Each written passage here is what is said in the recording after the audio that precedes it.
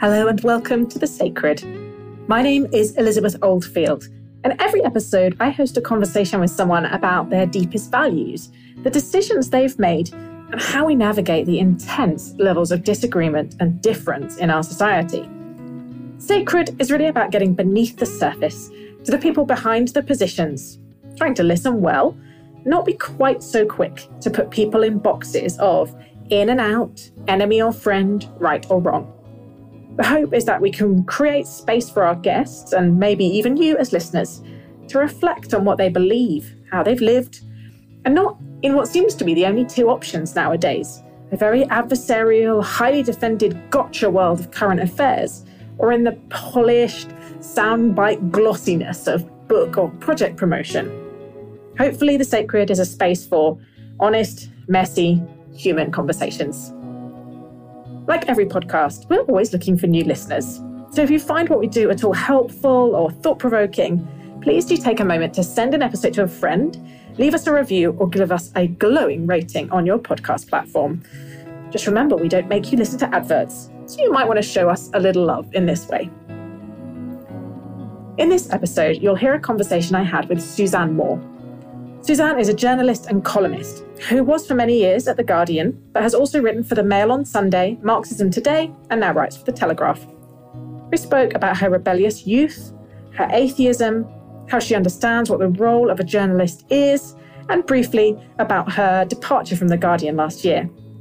We had, I think, a really great conversation about the difference between the thoughtful and open and warm woman that I had a conversation with, and her rather more sharp-elbowed, adversarial public presence, her social media tone. Because frankly, I went into this interview a bit nervous about who I was going to meet, and as almost always happens, my impression changed over the course of the conversation.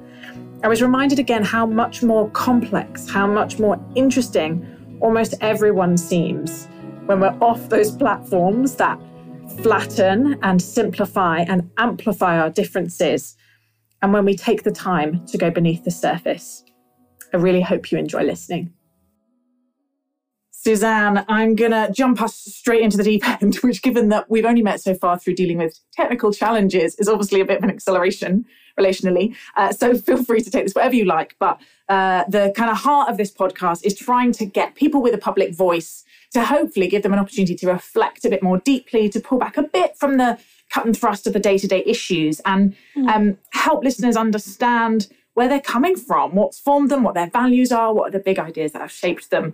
And this concept of sacred I like because it's not sort of worn out by overuse, but I don't mean anything necessarily religious about it. It's something, deep in us, we feel that when someone transgresses us, if someone gives us lots of money to give it up, we'd feel morally compromised. And it can be anything. Having had not loads of time to reflect on it, what comes up for you, or you can challenge me on it if you like. Well, I agree with you. I quite like the concept. It doesn't it doesn't upset me. I don't feel it has to be religious. It is, I think, what you hold dear. And just to be asked that question is a big challenge, I think. Just to say to yourself, what are the things that really matter to me? And I mean, obviously what first comes to mind, I should imagine for most people, are their kids, their family, their immediate loved ones, this is, and love, just the value of love and what that is in your life. And then it makes me think about different kinds of love, because we tend always to value romantic love above other kinds of love. And I would question that for me, for women, and in my own life. I think there's many different kinds of love. I hold friendship very sacred. I hold the bonds that you make sometimes, not forever, but say even in work, sacred. The spontaneous kind of love that can happen between people. And then David Bowie. I just realised, if I haven't got over it, that he's died, I don't sort of accept he's died, and I thought, out of everything that I hold sacred, I've got to have David Bowie in there somewhere, right? There is a theory, and it's sort of silly, but it was that everything started to go badly wrong when he died, from Trump to Brexit to everything. But it was somehow him holding the threads of the universe together. Now, I don't. I'm not saying I believe it, but there's evidence. Because things did go bad after he died. Anyway, that's fabulous.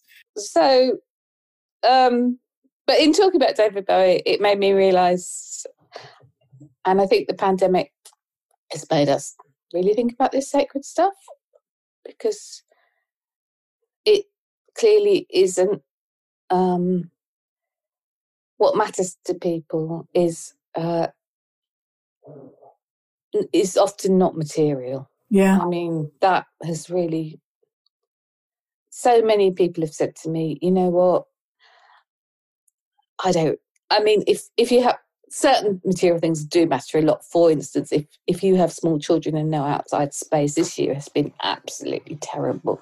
I know that for my own daughters, but so many people have said, what matters is seeing my friends, seeing people.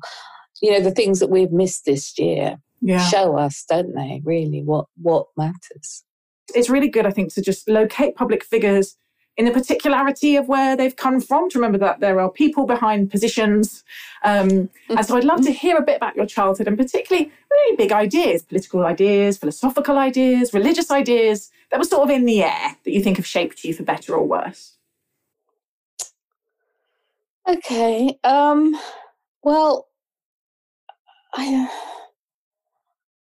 I can't exactly explain it, because I think it's quite a common fantasy, but I always really hoped that I would be told at some stage that I'd been adopted, because I didn't belong where I was. And actually my mother was adopted, so that wasn't such a weird conversation to have. But I wasn't adopted, and I was born in Ipswich. I hated it. I didn't fit in. I don't know where my rebelliousness came from exactly. My mother was rebellious. My mother was of a generation who was really trying to escape, and her way to escape was through men, getting married and then hoping that would be okay, and then that not being okay, and then marrying someone else or having another boyfriend. And I could see, when I look at my mother's life, that she was trying sort of to get away, and that was the only way that she could get away. And I decided very, very young that would not be the way that I got away. I think I would... I can't remember making this decision, but I thought I shall never be financially dependent on anybody, and I haven't been. So the political ideas when I was growing up, well, my family were working class Tories and monarchists. They voted Tory in that way, that's just what you do, rather than just thinking about it, I think. And once I got to school, once I got to, started to read, I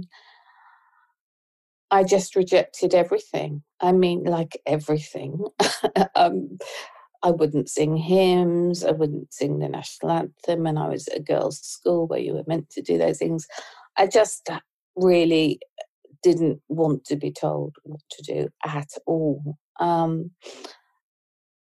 it's funny, isn't it? Because some people, when you talk about political formation, or even just formation of personality, and I long before I was a journalist, I worked with children in care, and I used to think that people are formed very young, actually. I think maybe if you can get to somebody before 14, you can intervene. But I would say that I was pretty much formed that young and remain at heart about 14 in certain ways, in that, screw you, you are not telling me what to do, and I will walk out of this classroom, I will not come back to school, I will not work for you, this stupid newspaper. I still have that kind of teenage rebellion thing going on in me, which actually this might people might not want to know about this, but I will talk about it. Going through the menopause was a liberation, because I could be as teenage again, because all the responsibilities of reproduction, children, I've done that, and that bit of me no longer matters, and now I can be exactly as I was as a teenager. And that's not a very there's a liberation in aging. I like that bookending of two teenager seasons. You said that hymns were one of the things that you rebelled against at school, and you've been very public about your atheism. Was there any sort of active faith in your family? Was it just something in the background at school? And what were those initial encounters with religion like? They weren't bad, to be honest. I'd say my grandparents, who really brought me up, because my mother was always off doing her crazy stuff, I would say that my grandparents were solidly sort of Church of England. And, I mean, they didn't go to church, I don't think, much. But I would say they absolutely did live their Christian values. I would say they did. And even in terms of adopting my mum and being very honest about it, she never didn't know she was adopted, which I think was quite something at the time, because I think it was a bit of a secret for some people. So my experience of them as people were people who were good people, what I would call good, decent people. But the organised religion that we were meant to sort of adhere to at school,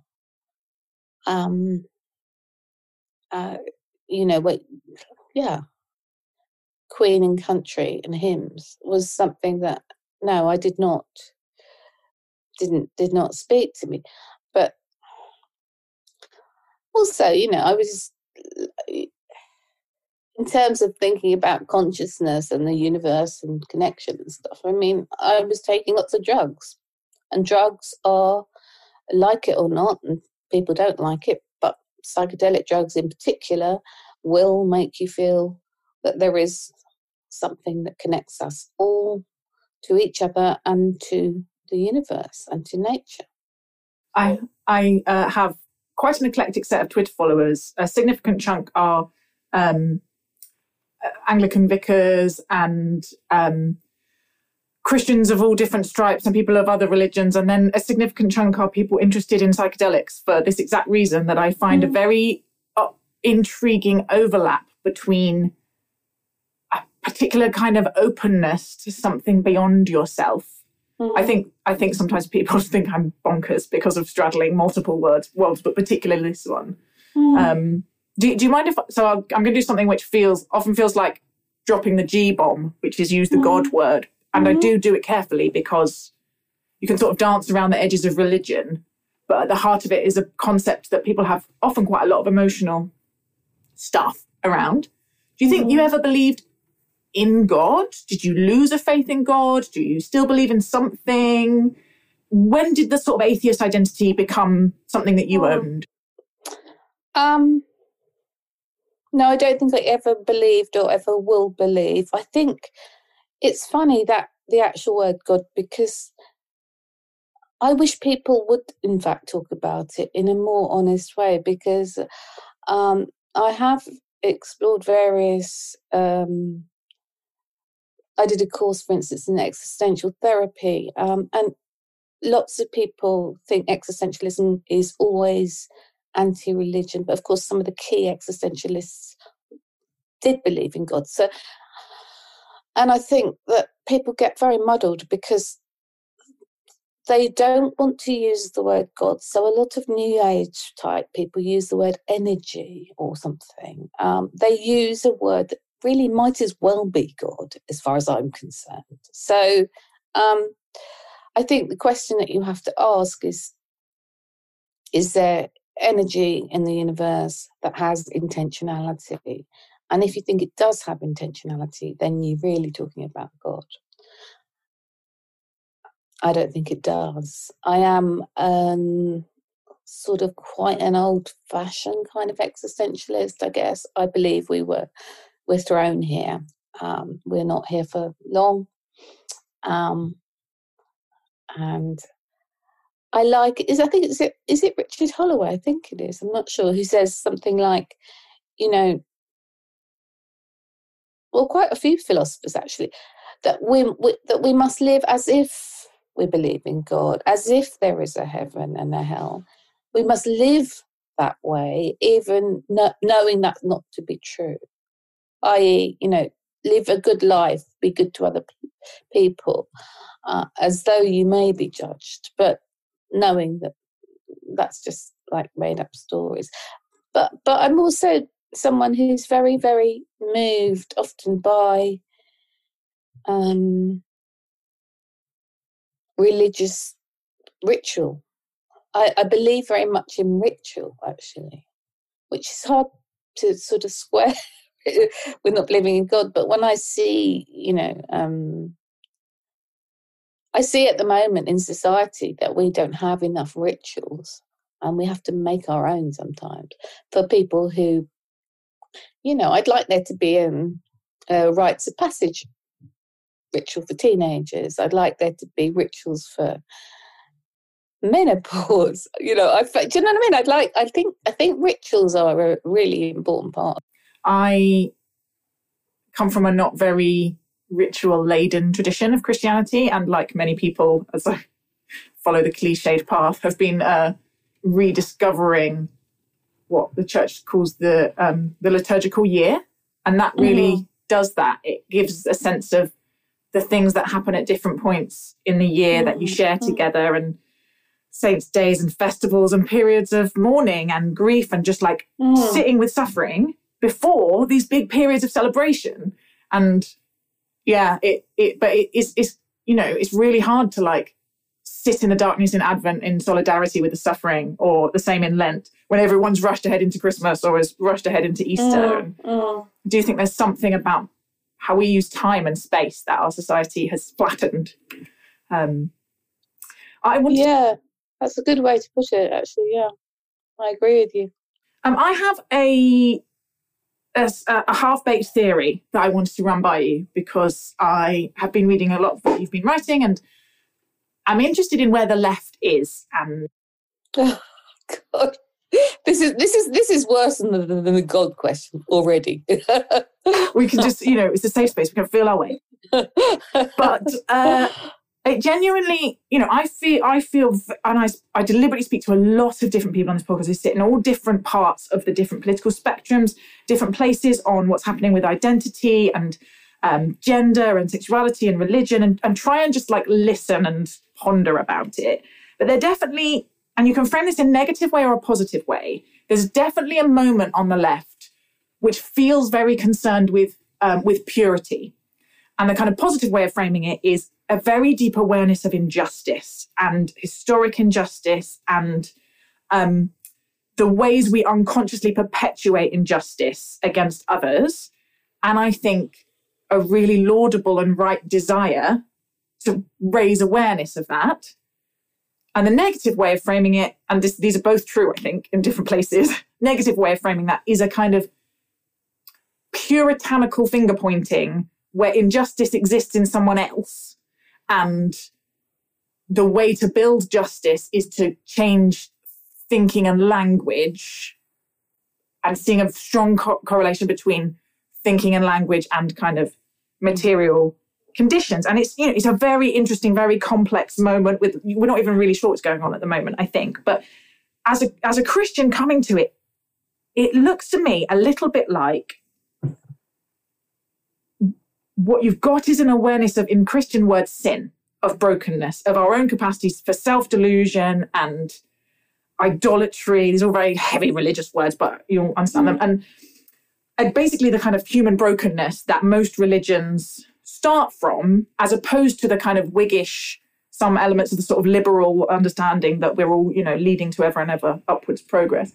But what's missing is the next bit that you find in religion, which is confession and absolution and forgiveness and redemption and that ability to heal. Mm. Does that make any sense? I'm just sort of sitting with that thought. I'd love to hear what it brings up for you. It makes absolute sense to me, because I don't understand why anybody gets involved in politics or writes or does the sort of things I do, unless they want to change people's minds. And then we have to ask, how do you change people's minds? And we have to understand that people are really complicated and hold many contradictory positions within themselves. I do. Most people I know do. I'm quite capable of sort of thinking opposite things at the same time, and struggling with that. So the kind of purity spiral that the left is in at the moment is deeply unattractive if you want to change someone's mind, for a start. How people behave to each other on the left is terrible. I mean, if you were just sort of looking at Twitter and you see the internal feuding and fighting, even within like a certain part of the Labour Party, you don't think to yourself, wow, these people, they really want to, bring socialism to the world. You just think, God, these people hate each other much more than they hate the government, and they don't even know how to behave sort of decently to people. And it's always been like that on the left for me. I mean, it is, it is the People's Front of Judea and the Judean People's Front, that stuff. But I guess we've got to be careful, because it is true, the first thing you said about people really wanting now to see injustice. Actually, they are seeing injustice, and they want to signal to everybody that they're seeing this injustice.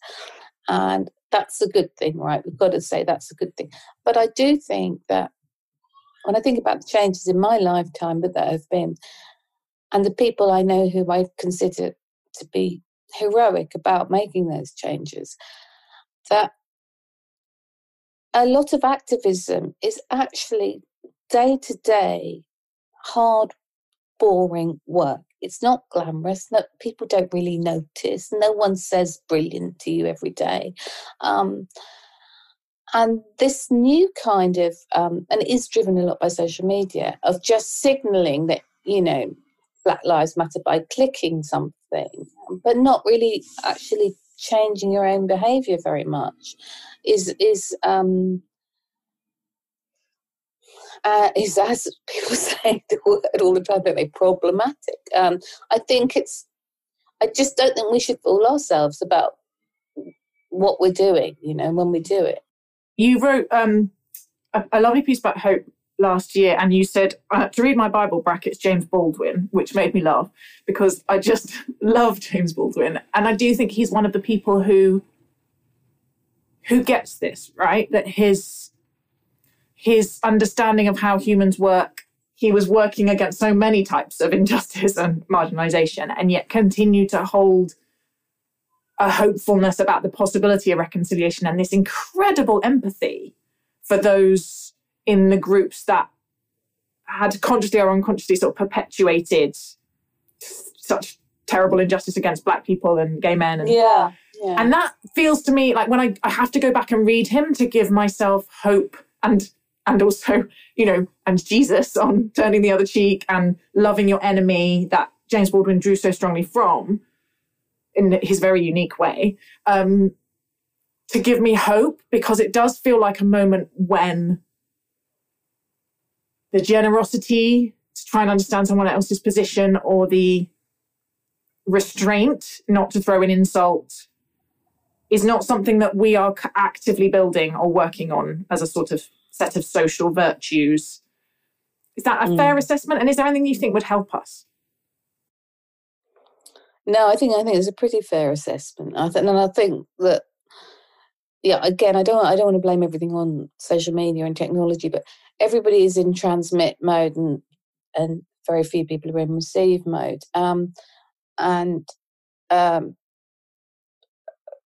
As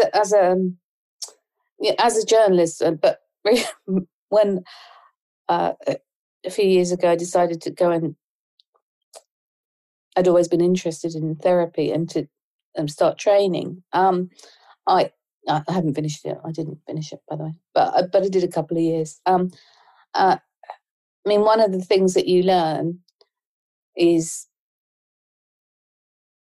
how we just don't listen to each other. I mean, we actually really don't. One of the first exercises that you do, you start off and you listen to someone else for 5 minutes, and you sit still and listen to someone for 5 minutes, and that was extremely difficult to do. And then you build up to 10, maybe 15, whatever. Actually listening. And everybody claims to be listening, but I think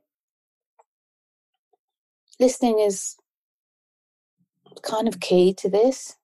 Not like, and I say this as someone who puts out my opinion, so it probably sounds maybe counterintuitive, but I only can write because I listen. Everything. I don't hang around Westminster hearing politicians speak. That doesn't give me ideas. What gives me ideas is hearing people talking on the bus or whatever. But it's such maybe I'm just being cliche, but if we watch what public debate is, whether it's in the House of Commons, whether it's Piers Morgan yelling, or whether it, he stopped yelling, but he'll probably find another place to start yelling. There's very little listening going on. And I guess, I don't know how I do think to listen, you have to, the therapeutic approach is that's, you have to have the desire that's the precondition for kind of any progress between two people, is a conversation where they try to listen to each other. And, that's all it is. That's what therapy is. That it's nothing, you can make it mystical if you like, but it's if we could somehow encourage people it requires letting go of your own judgment. And for me, that was really, really difficult. Really difficult, because but the reward is that anytime someone sits in front of you, you think, I'm a jaded, cynical old hack, and I know what this person's going to say. And then they say something that you never thought they were going to say, and that's, wow, I didn't think that you would say. I don't know, there's something that really, if you're interested in stories, then everybody really genuinely does have a story that will blow your mind. Suzanne, I am both surprised and not surprised to hear you reflecting at that level. And I'm not surprised because I've spent 48 hours actually listening to your interviews and reading more of you and getting to know a bit more of your work. But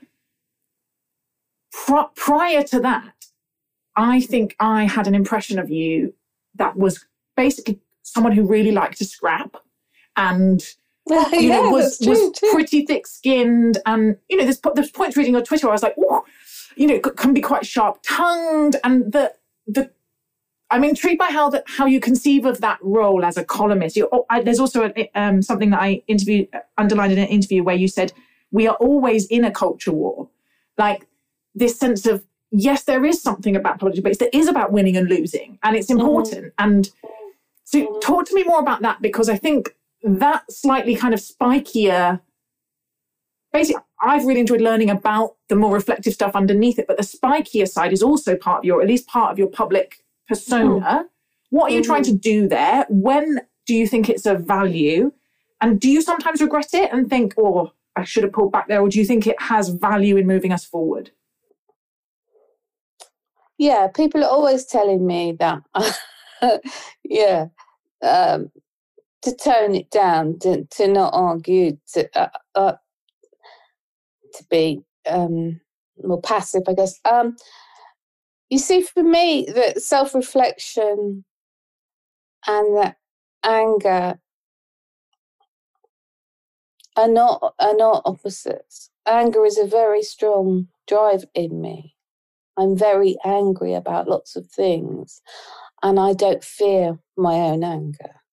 I like my anger because I think it gets me out of bed in the mornings, you know.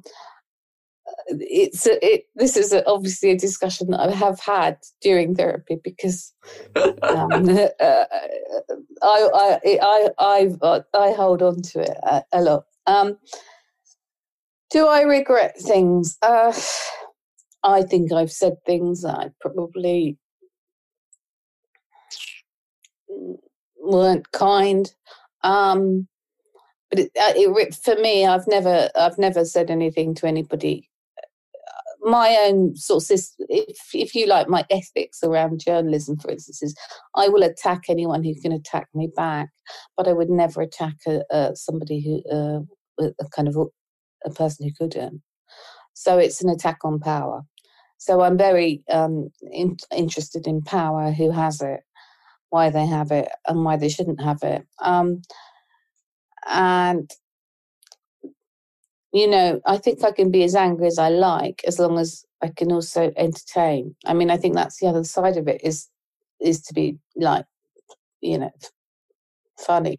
You know, I attacked, for instance, Naomi Wolf, who's bloody barking mad, as far as I can see now. Total conspiracy theory. But I made it, you know, tried to, you know, make it funny as well. So, and certainly when it comes to feminism and women and the role of gender, you know, I think we are always told that we are too angry and we should be nicer and we should be kinder and we should be this and we should be that. And I think, no, we're going backwards. We've been going backwards for 10, 20 years. We should be angry. And if, you know, at the end of the day, my spikiness, or whatever word people want to call it, is, you know,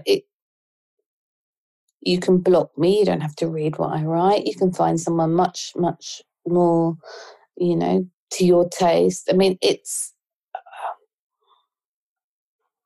but I don't think it takes much, you see, to be called angry and a crazy sort of left-wing bitch. If you have an opinion. I mean, when I first started writing, editors were saying, "Oh my God, you know, we were always finding it hard to get women to write like this." And when I was an editor myself, which wasn't for very long, because that made me realise that I wanted to write more than edit, because they're very, very different skills, very different. Some people couldn't do both, but I kind of had the idea, like, not even as a feminist, but I just thought, I guess half the people who write for me will be women and half the people will be men. That was just how I thought it would be. And no, not at all. What happens is that I would have an idea for a piece, I would phone up, I would phone around, I would find a renowned expert in whatever it was, phone them up.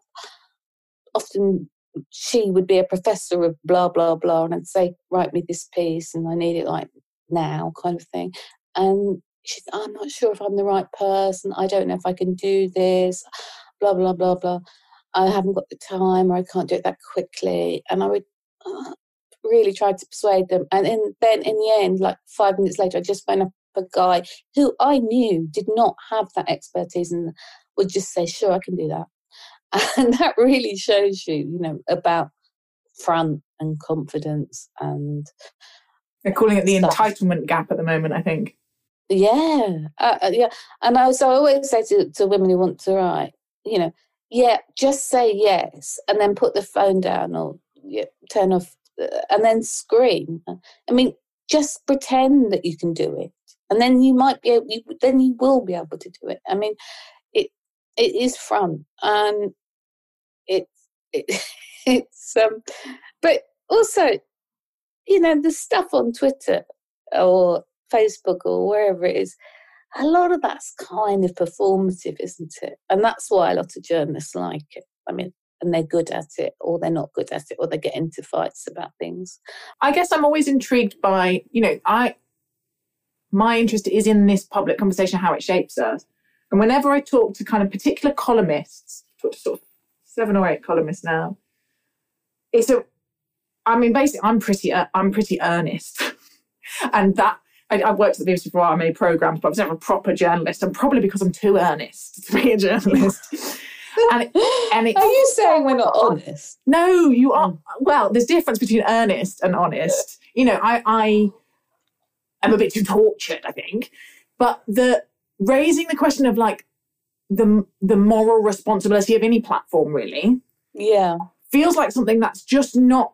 And actually, a few people have been like, I think if I start thinking about moral responsibility, I will clam up or close down because it's too heavy. And also, there is a very strong ethical strand in a lot of journalists in terms of shining light on stuff and speaking truth to power. It's not that, I feel like CJ Craig, that I'm often like defending journalists against everyone else for their brilliant role. But that it seems to attract very adversarial people who have quite a thick skin and quite like an argument. But I wonder if one of the ways that shapes our public conversations is that those of us, and not just me, but others, who find that, maybe spikes adrenaline more, that have a stronger threat response. They find conflict more, in psychotherapeutic terms, are bringing some baggage about conflict into that, then vacate the space. And that's part of what's shaping the fact that it's got quite bloody in places. Not that anyone's chose it or is any individual's fault, but we've formed it around temperaments. Mm-hmm. Does that make sense? Yeah, that makes sense. I guess I see it in a slightly different way because I don't know whether columnists seek adversity. I mean, some do, definitely. And I mean, I know that, we could all write a column tomorrow that would get the most clicks. It would have the word vagina in it. It would have the word Israel in it. I mean, it's easy to do that, but it's not necessary. It's not satisfying to do it. I would say the problem is, because I actually do think there is a moral responsibility, definitely. It is this presentation of the self as certain. Like, it's very hard to write a column saying, this is a really complicated issue, and I'm not really sure here. Or I've changed my mind. Or I've changed my mind, exactly. Or I made a mistake. Or, I mean, because people want, the role of the columnist is increasingly to sort of be a trusted voice through the sort of this barrage of information. And people don't really like to be told that the people that they look to for analysis don't know. Although, in the last since, say, the financial crash, most political analysis has been wrong. I mean, that's, people were wrong a lot about a lot of things, right? They were wrong about, a lot of people were wrong about Trump, they were wrong about Brexit, they were wrong about Jeremy Corbyn. And it would do us all good, and I include myself, to have a bit of humility about what, I think actually Stephen Bush, when he says, I think he does a thing once a year at the end of the year where he looks back and says, oh, look, these are the things I got right and these are the things I got wrong. I mean, I like that. And but that comes back to the thing that you said right at the beginning, which is about forgiveness, isn't it? It's like we shouldn't expect journalists to be really better than anyone else. I'm going to finish with a question that I ask not everyone, because I don't always remember, but most people, which is, what have you learnt about engaging, connecting with people who are different from you and who disagree with you? Lots of people listening to the podcast will be, religious in various forms, or spiritual but not religious, or may be exactly your shade of atheist but a different political swing to you, or have a different perspective from you on trans issues or gender or whatever it is. But the point of these conversations is to try and listen deeply to a range of voices, to kind of complexify these boxes that we put people in of good, bad, enemy, friend, problematic, not problematic, whatever it is. So, you've had quite a year with navigating some of those things. Yes, I have. What, if anything, have you learnt? What is some wisdom, if you feel you've gained any, that you could share? That actually most people do not hold extreme views about most things. A few people do. So actually the conversation in real life is really is much more nuanced than anything that you read or you see on social media. For a start, I've never lost my friendship with trans people that I've known all my life, or anything like that. That most people see, in any kind of face-to-face conversation, people just aren't as rude to each other or as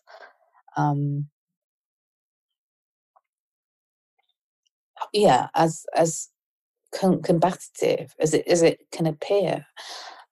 There are, I think, there are a few people that are just like, you just have to say, they live in a sort of state of permanent arousal of being outraged at everything.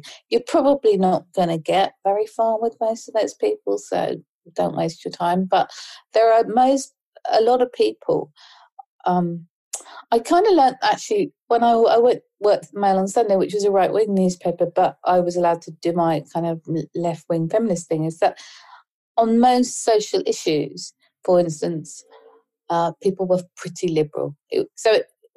They might be voting Tory and fiscally conservative, but because a lot of the things that people disagree about, whether it's gender or divorce or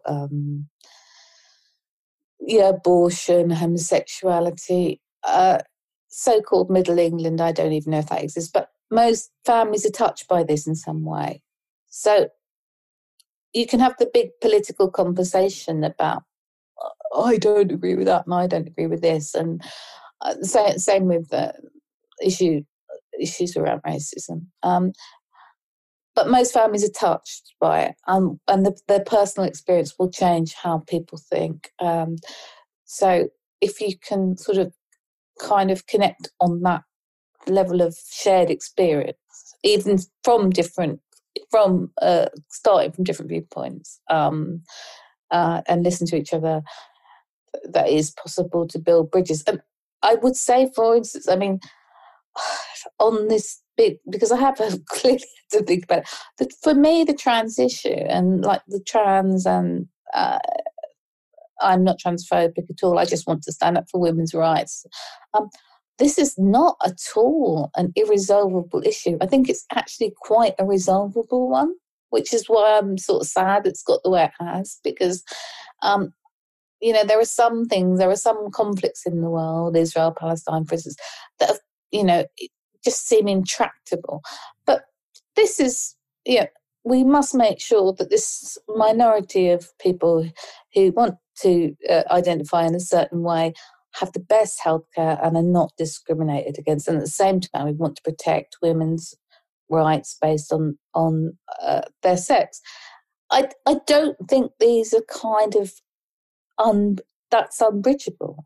And I think that the most people, when I speak to them, don't think that either, and are in the, we can meet in the middle. So that's where I keep hope. The one issue, and also people constantly surprise you, don't they? Because don't you remember all coming up through Brexit? It was immigration, all the horrible races, blah, blah, blah. Any poll now shows you that people actually, immigration isn't as important to them. They have changed their minds. I don't know, something's happened. It's not like it's all got suddenly grey. It hasn't. But you have to look at where people change their minds, because that's where who would have thought 40 years ago that we would be so much more comfortable with say, homosexuality, but the other thing is, just to put in a bit of my spikiness for you at the end, with women's rights, do not take them for granted. We can go backwards. So keep fighting. Suzanne Moore, thank you so much for talking to me on The Sacred. Thank you for having me. It's been a pleasure. Thank you so much for listening to this episode of The Sacred. Remember, sharing is caring, as my 4-year-old says, so please do send this or another episode to a friend, rate us on Apple Podcasts, or my personal favourite, leave us a review. I really get a thrill when I see a new one pop up. Huge thanks to Abby Allison for research and production support, and Emily Down for our visual identity. We are edited by Drew Hawley, and our music is composed and arranged by Luke Stanley, with vocals by Lizzie Harvey. The Sacred is a project of the think tank Theos, and you can find out more about our work at theosthinktank.co.uk.